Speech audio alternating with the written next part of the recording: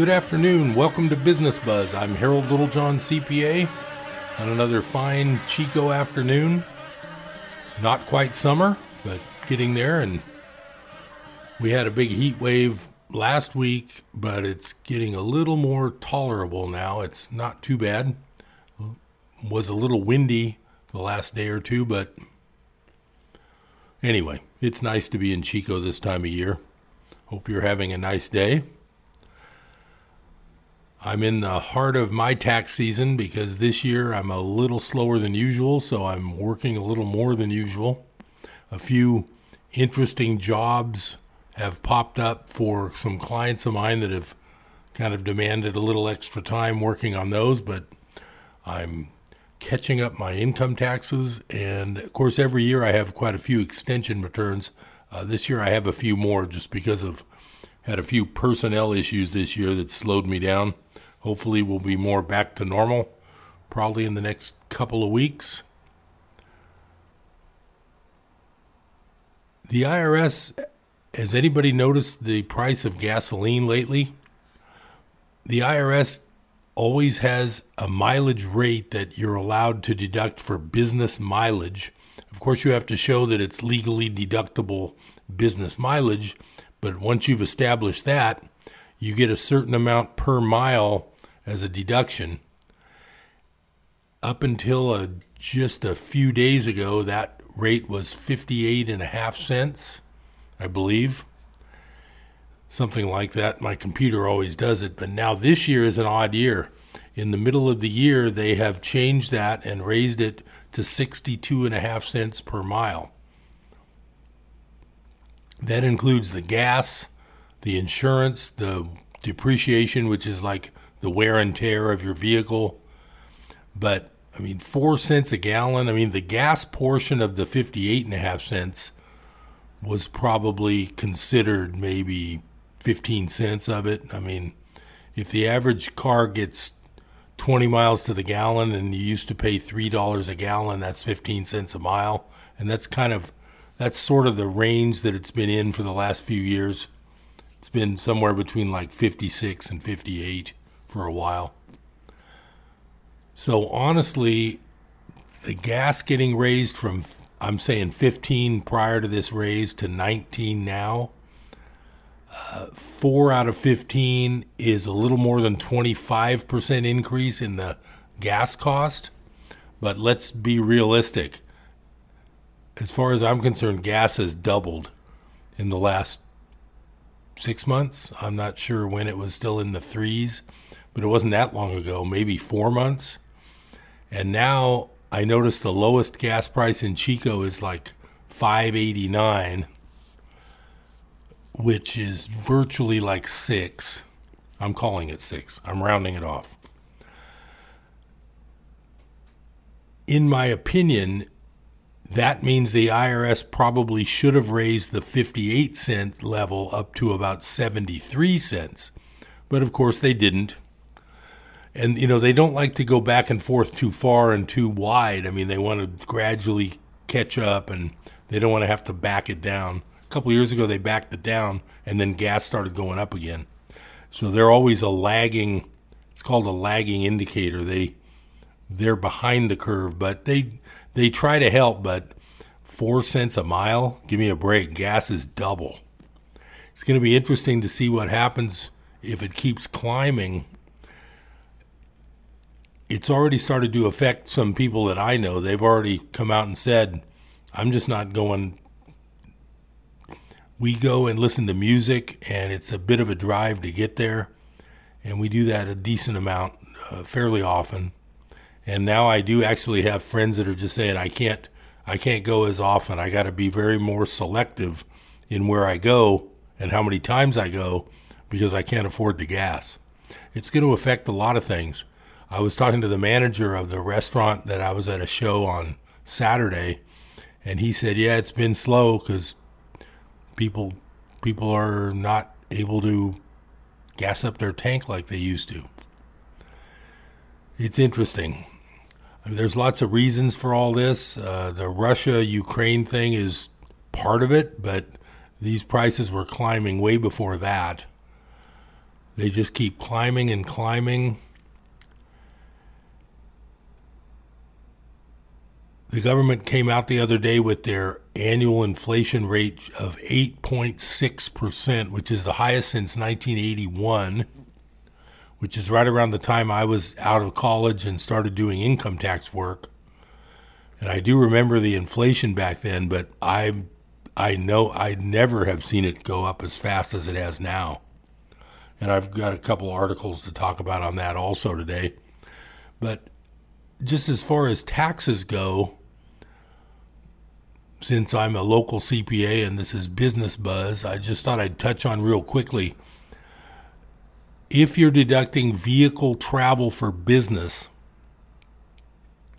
you have a lot of options, but the main option is that vehicle, when you buy it, you either use the mileage rate or you actually use the actual expense method, which is adding up all of your actual repairs, gas, insurance, oil changes, and multiplying that by the business percentage.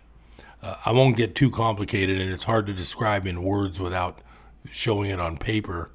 The bottom line is, usually, unless you're very heavy into driving for work, like maybe a contractor who's constantly going from his home office to a bunch of different jobs every day, and if he buys an expensive truck and a heavy truck, they get treated a little better for depreciation. Those types usually end up wanting to use the actual method, and they get a lot of tax savings. But for the average person who drives occasionally for work, or maybe a small business entrepreneur who's, driving around to the bank and to a few customers, it's so much easier to just keep track of your business miles and use the mileage rate. So much easier. So I usually recommend that. But no matter what type of business driving you do, you need to do that analysis when you're filing the tax return for a year where you purchased a new vehicle, because at that point, you have to decide whether you're going to use actual or mileage rate. And usually it's pretty clear cut of which one's better overall. But sometimes it can end up being kind of a push and you can't really decide. I try to lean towards the mileage rate unless it's a clear advantage. And the real clear advantage is if the vehicle, and this, you don't try to memorize this, I'm just kind of winging it today. If the vehicle weighs over 6,000 pounds like a truck or an SUV, and if it's a truck, it has to have a bed longer than 6 feet. You can't have the little short bed avalanche type trucks. But if it weighs over 6,000 pounds and has a long bed, you take the amount you paid for it times your business percentage, and you get to write that all off in the first year, even if you buy it with a car loan. So if a contractor spends and this is easy to spend these days, if a contractor spends $80,000 on a new truck and it's heavy enough and it has a long bed, and let's say he uses it 90% business because he has a home office. So in other words, he doesn't commute from home to an office. His home is his office. Well, his office is in his home. He would get a deduction if he were to buy that vehicle in December and use it 90% for business for the remainder of the year. He would get $72,000 of a deduction in the first year. It would be a huge tax saver. Now, of course, the problem there is once you've written off $72,000 of it, you have no more depreciation left. So the next few years, you're just using your actual gas, oil change, repair, insurance expenses times 90%. And that's not going to be super high because the depreciation factor got eaten up in the first year. So I don't want to get too complicated, but it's just important to know that if you're deducting vehicle expense for your business, you need to make a decision when you buy a vehicle whether you're going to use actual expense or mileage rate. And today, or the other day, the mileage rate jumped up to 62.5, the all-time high. But like I was explaining mathematically, it probably should have been bumped up to 73. But of course, it never goes, they don't listen to me. Unfortunately for everybody. But that's just the math I was doing in my head as far as the fact that gas is double. And gas is probably the most, it's the key factor in everybody's automobile or truck expense is the gas. I'm not sure how the electric cars are working out. I know they're more expensive to buy. I'm not sure how much it costs to charge your car in electricity.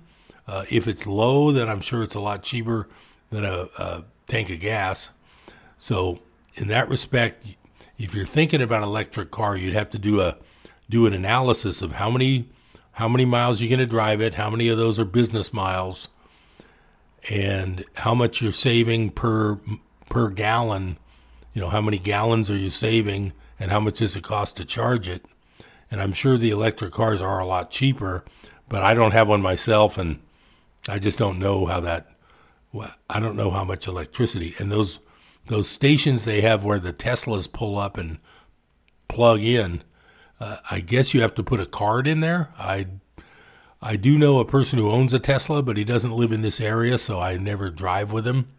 So I'm not familiar with how that works, but I imagine you have to pop your credit card into the machine when you charge your car, unless maybe a brand new Tesla comes with a certain amount of free charges at their little station pumps.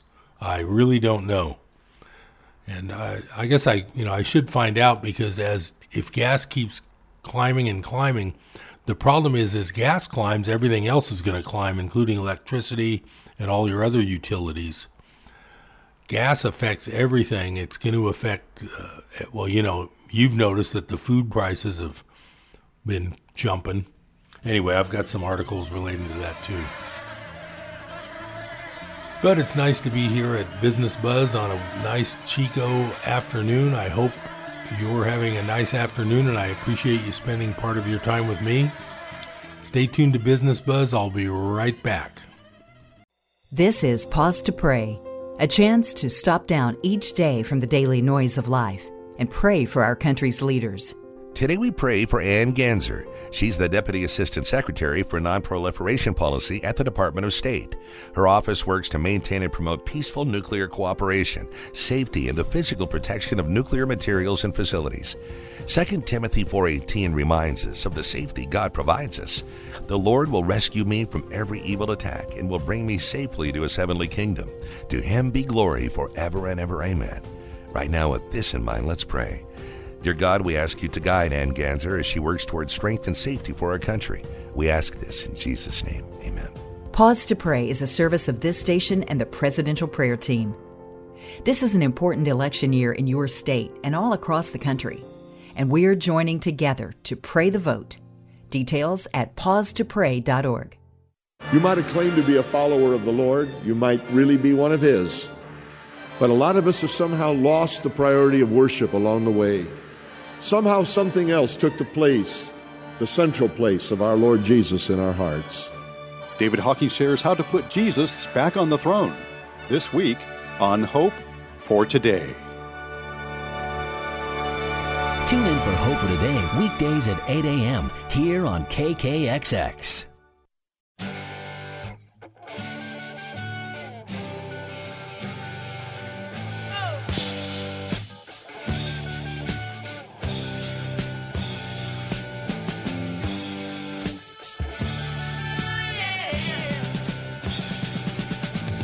Good afternoon. Welcome back to Business Buzz. I'm Harold Littlejohn, CPA, here on a nice Chico afternoon. I'm glad you have a chance to spend part of your day with me. I try to be informative, entertaining, inquisitive. I just like to find some of my favorite articles and share them with everyone. My main goal on Business Buzz is to educate a little bit, but what I really like doing is pointing out alternative answers that people might not have been familiar with. If you know me from Business Buzz past, I've been reading and definitely reading the alternative to almost everything for, call it 40 years. probably, 35 years of really doing it, especially since I moved back to Chico, which was in the late 80s. I'm very glad I did. I've had a chance to grow my business over the years. I've had a chance to raise a child in a nice town to grow up in, and it's been a real nice place to be. Very glad I found a way to get back here after I went to college here. I had been to Chico when I was a child driving through. I remember we used to take a lot of driving vacations, and I remember seeing Bidwell Mansion when I was small. Then an older cousin of mine went to Chico State probably in the late 60s when I was still like in grammar school and junior high. So every Christmas and Thanksgiving when we got together with our family, we would have the stories, everybody talking about things, and he would be talking about Chico State and all that. And then my best friend in high school was going to Chico. I don't know if I've told this story before, but I'll keep it short. I started at Cal State Hayward, which is near where I grew up. So before the semester started for Chico and Hayward, I helped my best friend move to Chico, and I drove up with him and helped him get situated in the dorm. And I had so much fun that day meeting all of the people in the dorm and all that as soon as my first semester started at Cal State Hayward, I put in my paperwork to apply for a transfer as of the following fall. So I did spend my first year of college at Cal State Hayward, but the whole year all I was doing was waiting to transfer to Chico. And of course I was visiting Chico. I had a few people I knew that came up here to Chico, including my best friend in high school. So I spent the whole first year just probably spending every second or third weekend driving up to Chico and enjoying my friend and all of his new friends and the life in Whitney Hall. It was just a lot of fun. So I knew I wanted to be here. And that was the start of my college career. I graduated in the end of 79, and I went to the Bay Area at that point and worked. Well, first I worked for it was like a bookkeeping, accounting type company. It wasn't really a CPA firm. And that was in a town called Campbell, which is near San Jose. And that was fun because I had friends from Chico who had also graduated, and they lived in the San Jose area, the peninsula, the San Jose, that whole thing. And I was living in Hayward. Anyway, I had a lot of fun. That first year after I graduated, I worked for that company. It was called SMS, Specialized Management Support. One thing I remember about my time at SMS, they got their first fax machine. It was like 1980. And I remember at the time it cost them $25,000. Now think about it, $25,000 in 1980. I'm not going to look it up, but I'm guessing that's at least the equivalent of $100,000 today. And that's how much it was worth it to them to get a fax machine where they could print pages from a sister office. They had a few offices all over California. It was a strange little company, but it was a good job for me. When I needed a schedule, I needed a more flexible schedule when I was working at SMS because I decided I had a bug and I wanted to play music.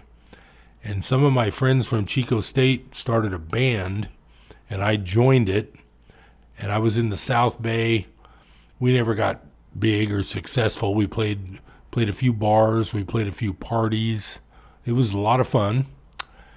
And then that morphed into a different band because a couple of the guys went one way, a couple of the guys went another way. I split off with a guy who joined up with some other guys, which morphed into a whole new band that was sort of an established East Bay band. And I was a bass player. I needed a flexible schedule. We were trying to play Actually, we're trying to, now I'm graduated from college, so I'm like 24 years old. I'm 23 or 24. The other guys in the band are like 22 and 19 and 20, so I'm the older one. And they needed to play high school lunch hours once every couple of weeks. My solution was I asked my father, who was a public accountant. I've discussed that before. He was a public accountant in Oakland. And I asked if I could work for him and if he could give me a few flexible hours when I needed them. And he said yes. I quit the SMS business job, and I started to work for my dad, and he was nice enough to let me have some flexible hours. My parents weren't really big on the music thing. They could see it wasn't going to go anywhere. So could I, but it was a lot of fun, and I'm glad I did it.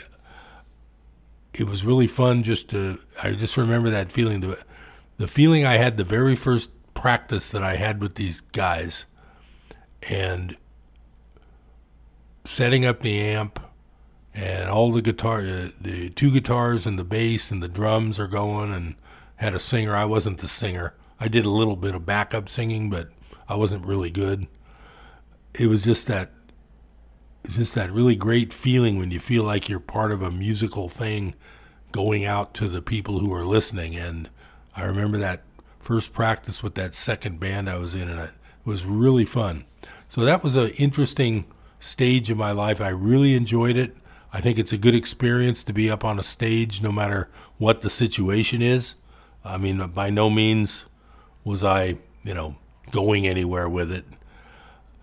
The biggest show we did, the drummer's girlfriend was in a group of young people called the Seabees that was like a Navy children's youth organization. That's all I know about it. I don't know the details, but she was in the Seabees. They were having their big annual dance, and of course, she was the girlfriend of our drummer, so they asked if we would do it, and we said yes. And this was probably about 1981. It was pretty cool because they paid us $500, and there was 4 of us. So, I mean, making $125 when you're a band that has never really done a whole lot, that was very exciting. And we played for their dance, and we played pretty much every song we knew. We played a few originals and mostly copy songs of other famous songs.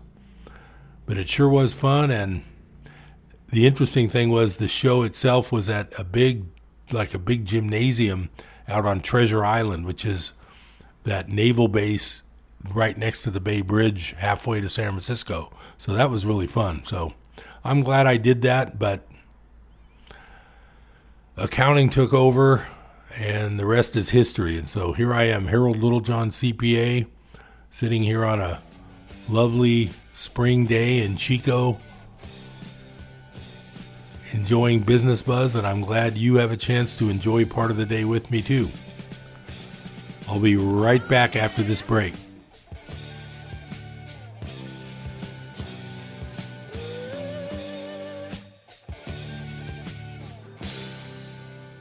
Your dining room can be a place of gathering, love, and fellowship. On the next Focus on the Family, Bree McCoy encourages you to discover the power of a sit-down meal and opening your home to guests. From neighbors to the broken, you'll be inspired to reach out and invite people into your home. Next time on Focus on the Family with Jim Daly.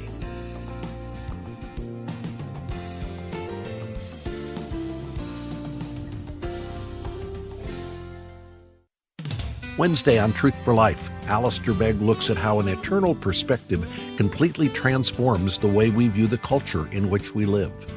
We use the things of the world, but not as those engrossed by them. That is the change which Jesus makes. It's a whole new perspective, Wednesday on Truth for Life with Alistair Begg.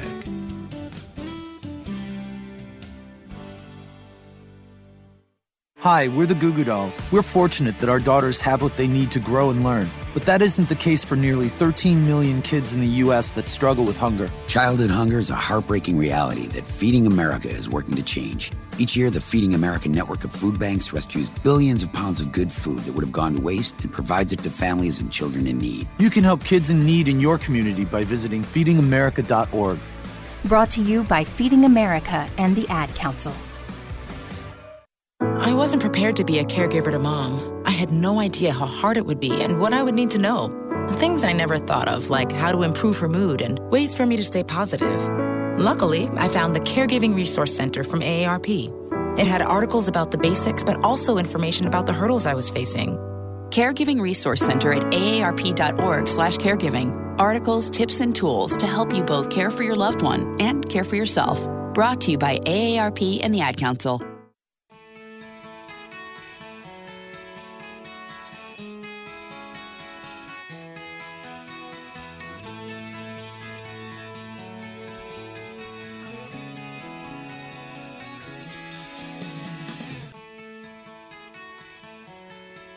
Welcome back to Business Buzz. This is Harold Littlejohn, CPA. Glad you have a chance to spend part of your busy day with me. I hope you're enjoying yourself. If you're retired, I hope you're doing okay with all these high gas and high food prices. I would say inflation's got to be the number one concern. I haven't read any polls lately, but I'm sure when they do one of those polls of what's your number one concern, I'm sure the voters are going to say inflation. This 6-something gas is really bad. I do drive a Yukon that doesn't get great mileage. I don't take it everywhere, but it's a really nice, dependable car that fits everything. Whenever I need to really load up a lot of stuff, the Yukon is a great vehicle. The problem is it's got like a 25-gallon gas tank. I don't know if there's limits on these credit cards, but it's costing me like close to $150 when I fill it up, and that is really not fun. But I won't complain. I just hope, I don't know how I don't know how this is going to end. I see that diesel's about $7 here in California, and the diesel's what's really going to hurt things because trucks deliver everything. They deliver the food, they deliver the goods. The trains use diesel to deliver everything. Airplane fuel's got to be sky high. I know I've been buying a few air tickets now and then, and yeah, there's nothing inexpensive anymore. It's just a whole nother world right now, and I just feel bad. I mean, for people who were hurting even before the inflation, now it's going to be even tougher. Everybody hurts when these things go up, but some people really can't afford this, and it's just not a good thing at all. So the interesting thing for me is, because I've always been interested, if you've listened to Business Buzz, you know I enjoy American history. My favorite course in law school was constitutional law. And guess what today is? Does anybody remember Flag Day? We have Memorial Day and Veterans Day, and they fly a lot of flags, especially near the cemetery on those days. I know Paradise used to line the whole skyway for like a mile or two. But Flag Day is June 14th. To my mind, nobody even mentions it. But I did look it up because I knew today was Flag Day, and I thought that was kind of cool. So I just printed out a quick little dealie. The history of the American flag, a timeline. See, 1775. As revolutionary fever starts to swelter, several iterations of a flag representing the independence and discontent of the colonists began to surface. The Continental Navy starts to fly a flag with a red striped background featuring a snake along with the inscription, "Don't tread on me." This sentiment and symbol will later be associated with the United States Marine Corps. In New England, the Liberty Tree symbol becomes increasingly popular and appears on several flags. The green pine tree shape was used on board New England ships with the phrase, "an appeal to heaven," while the flag for New England featured the Liberty Tree in the upper left corner, set bordered by red, white, and blue stripes. 1776, on the 1st of January, the Grand Union flag is shown on Prospect Hill and adopted as a symbol of the rebelling colonists. The flag, originally designed in 1775, features the British Union Jack in the upper left corner, surrounded by 13 white and red stripes symbolizing the 13 colonies. That's interesting. 5 months later, Betsy Ross, a Philadelphia seamstress, sews what is remembered as the first American flag, featuring 13 white stars laid in a circle on a blue background, surrounded by 13 red and white stripes. Modern historians have called the validity of the Ross story into question. However, the story has become American folklore and is unlikely to be overruled in the public mind. And just by the way, across the street from my tax office is a new business. I can't remember. It's Backyard Solutions. I'm not sure what they're selling. It might be furniture or spas or something. But the interesting thing is the owner every morning has a big, nice flagpole, and he raises the flagpole, and at the top of the flagpole, he's actually flying one of those Betsy Ross 13-star flags, which I think is pretty cool. So I've been noticing that lately on Mangrove. If you drive by Mangrove on the west side of the street between 3rd and 1st, if you come during the daytime, you won't miss the 13-star flag that's flying, which I really enjoy. I've been seeing him hoist the flag every day lately.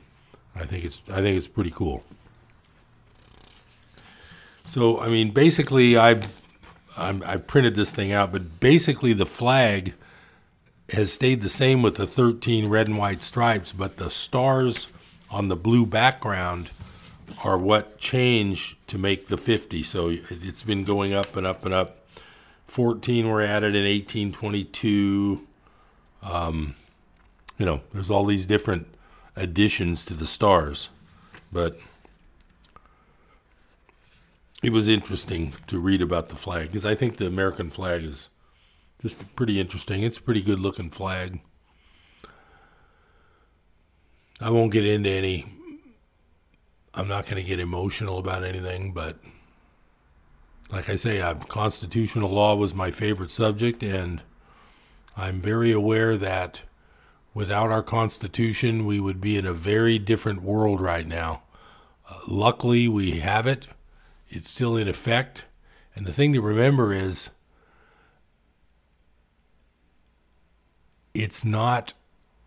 those aren't privileges, those are rights. And you're born with those rights, and they can't take those away. They try all the time, but they can't. And when I say they, I'm not going to get into who they are, but they can't take them away. It's in the Constitution. They would love to. Some of these people would love to shred the Constitution, but I don't think that's going to happen.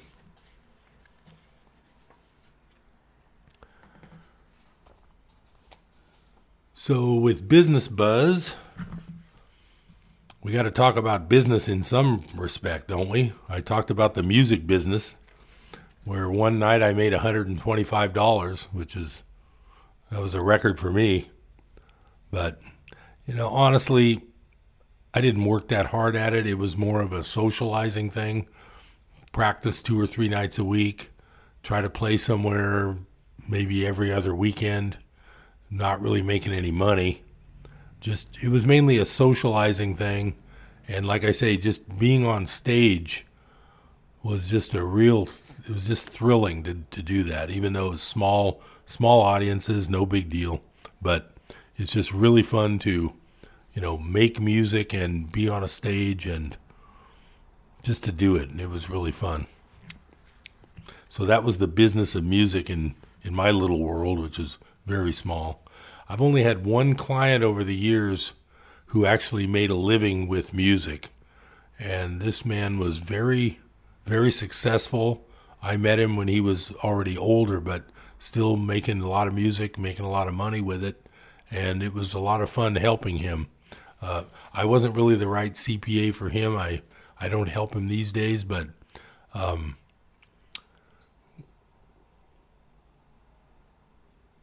just a real interesting world of entertainers. And what was interesting was all the people he knew were the people I used to listen to. Of course, I had heard his music also. But anyway, out of all my clients, out of all these years, I've only had one that actually made a living playing music. So it's very rare, very hard to do. I'll be right back after the break. Don't go anywhere. This is Harold Littlejohn, CPA on Business Buzz. I'll be right back.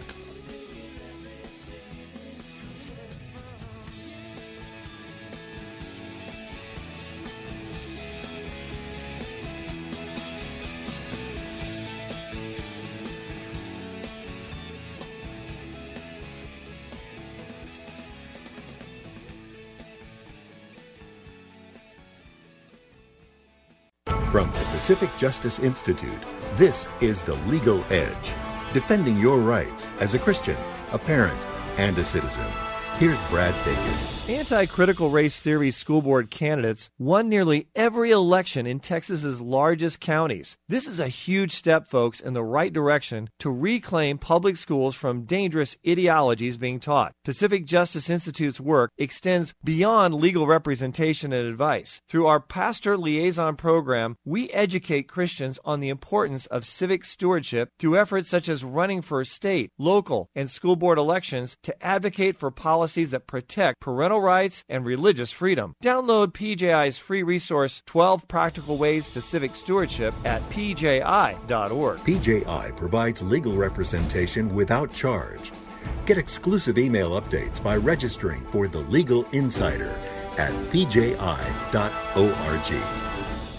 Long-range missile reportedly fired this morning by Iran. 47,000 acres burned. The news lets you know what's going on in the world. But a few things you should know about most news outlets. They don't make money if they don't get good ratings. And they all know that bad news gets good ratings. A violent terror attack outside the American So the more they consulate. inflate the bad news, the more gripping a story can seem. Turn off all that bad news and tune in here. We have a positive approach to life and always good news. Listen here. You found Life Radio, KKXX, AM and FM.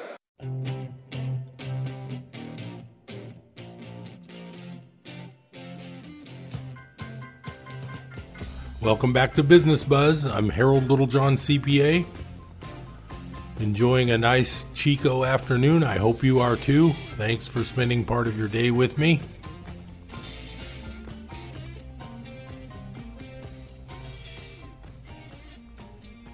I'm going to talk about the business of food because it's going to be in the news.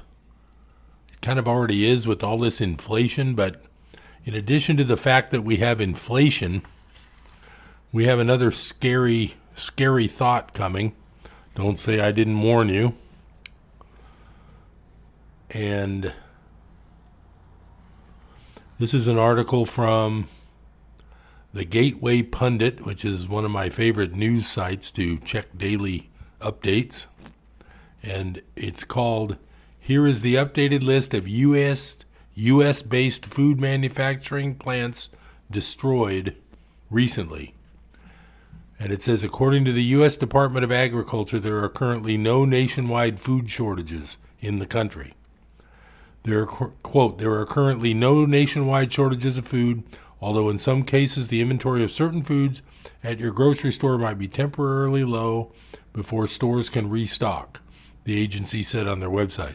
Food production and manufacturing are widely dispersed throughout the U.S., and there are currently no widespread disruptions reported in the supply chain.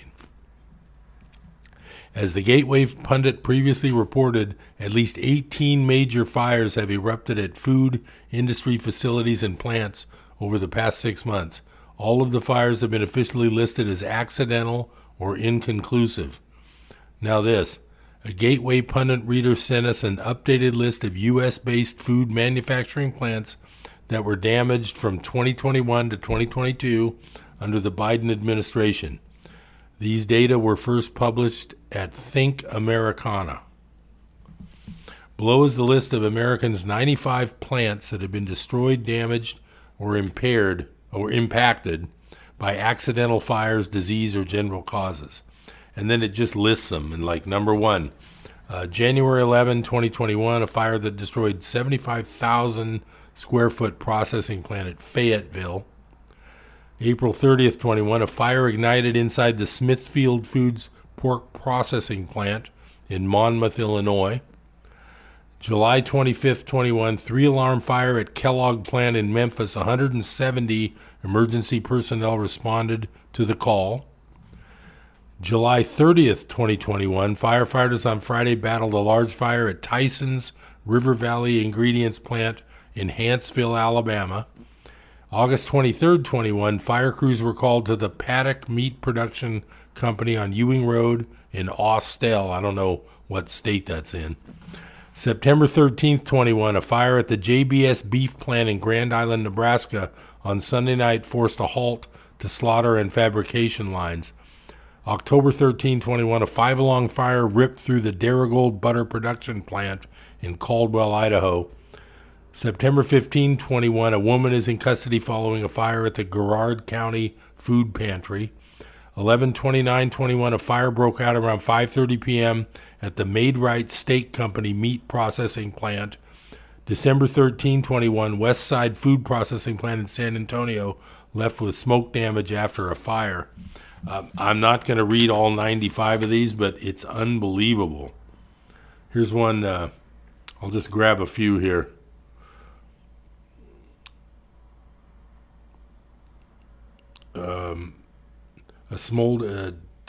February 28, 22, a smoldering pile of sulfur quickly became a raging chemical fire at Nutrien Ag Solutions.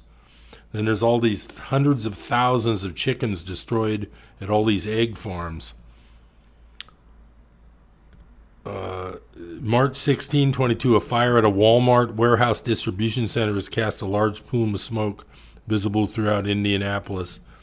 March 16, 22, Nestle food plant extensively damaged in fire and new production destroyed in Jonesboro, Arkansas.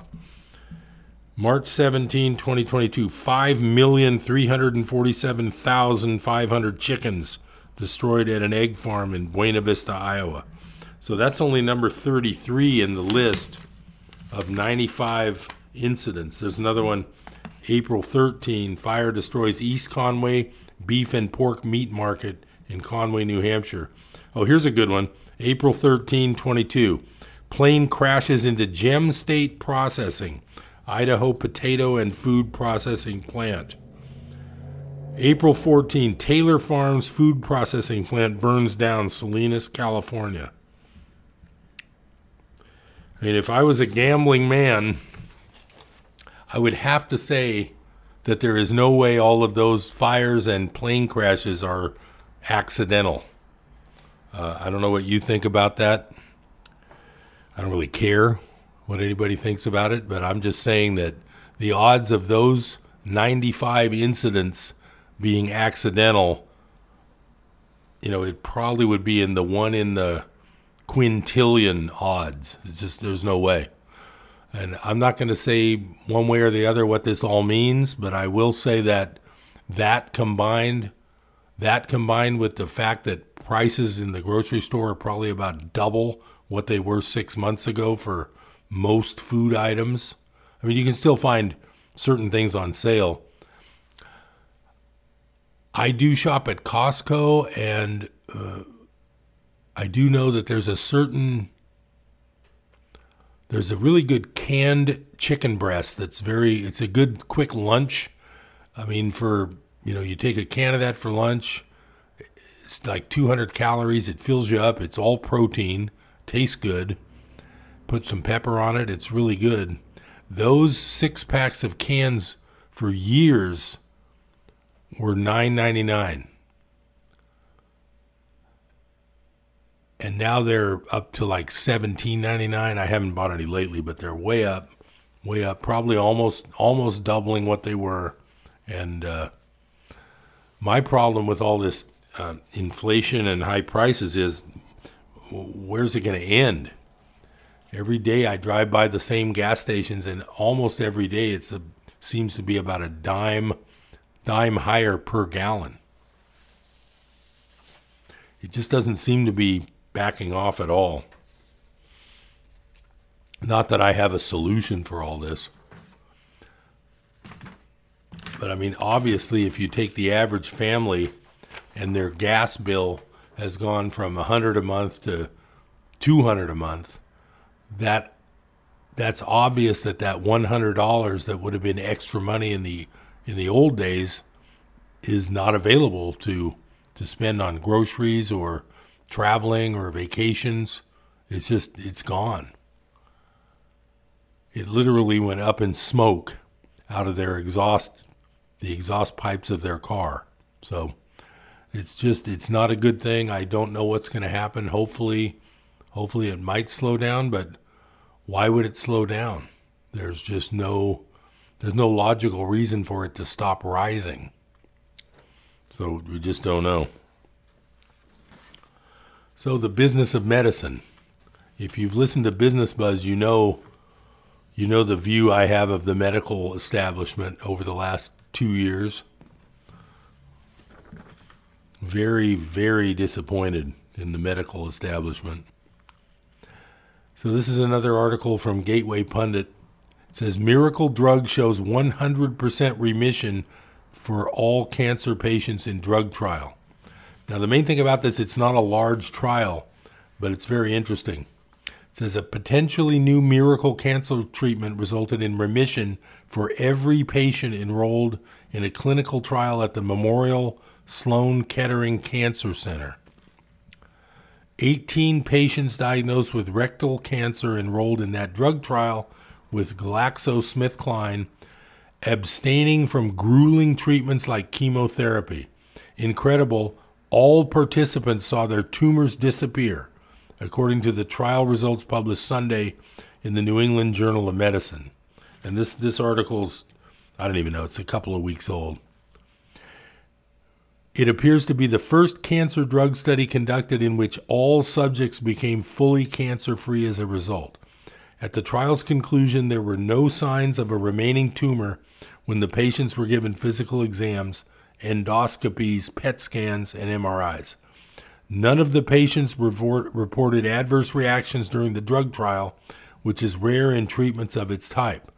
According to the New York Times, about 20% of patients treated with checkpoint inhibitors have some sort of adverse reaction.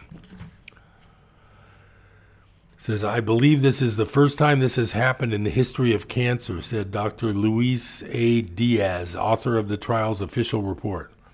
Some medical experts warned that the trial was diminutive and the results would need to be replicated, but agreed that the treatment showed significant promise in beating cancer. So I thought that was really interesting.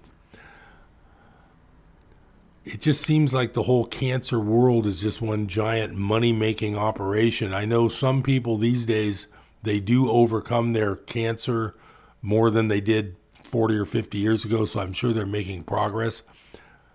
Some people don't, though. I've known two people who've had a brain cancer that they both passed away at a pretty miserable situation.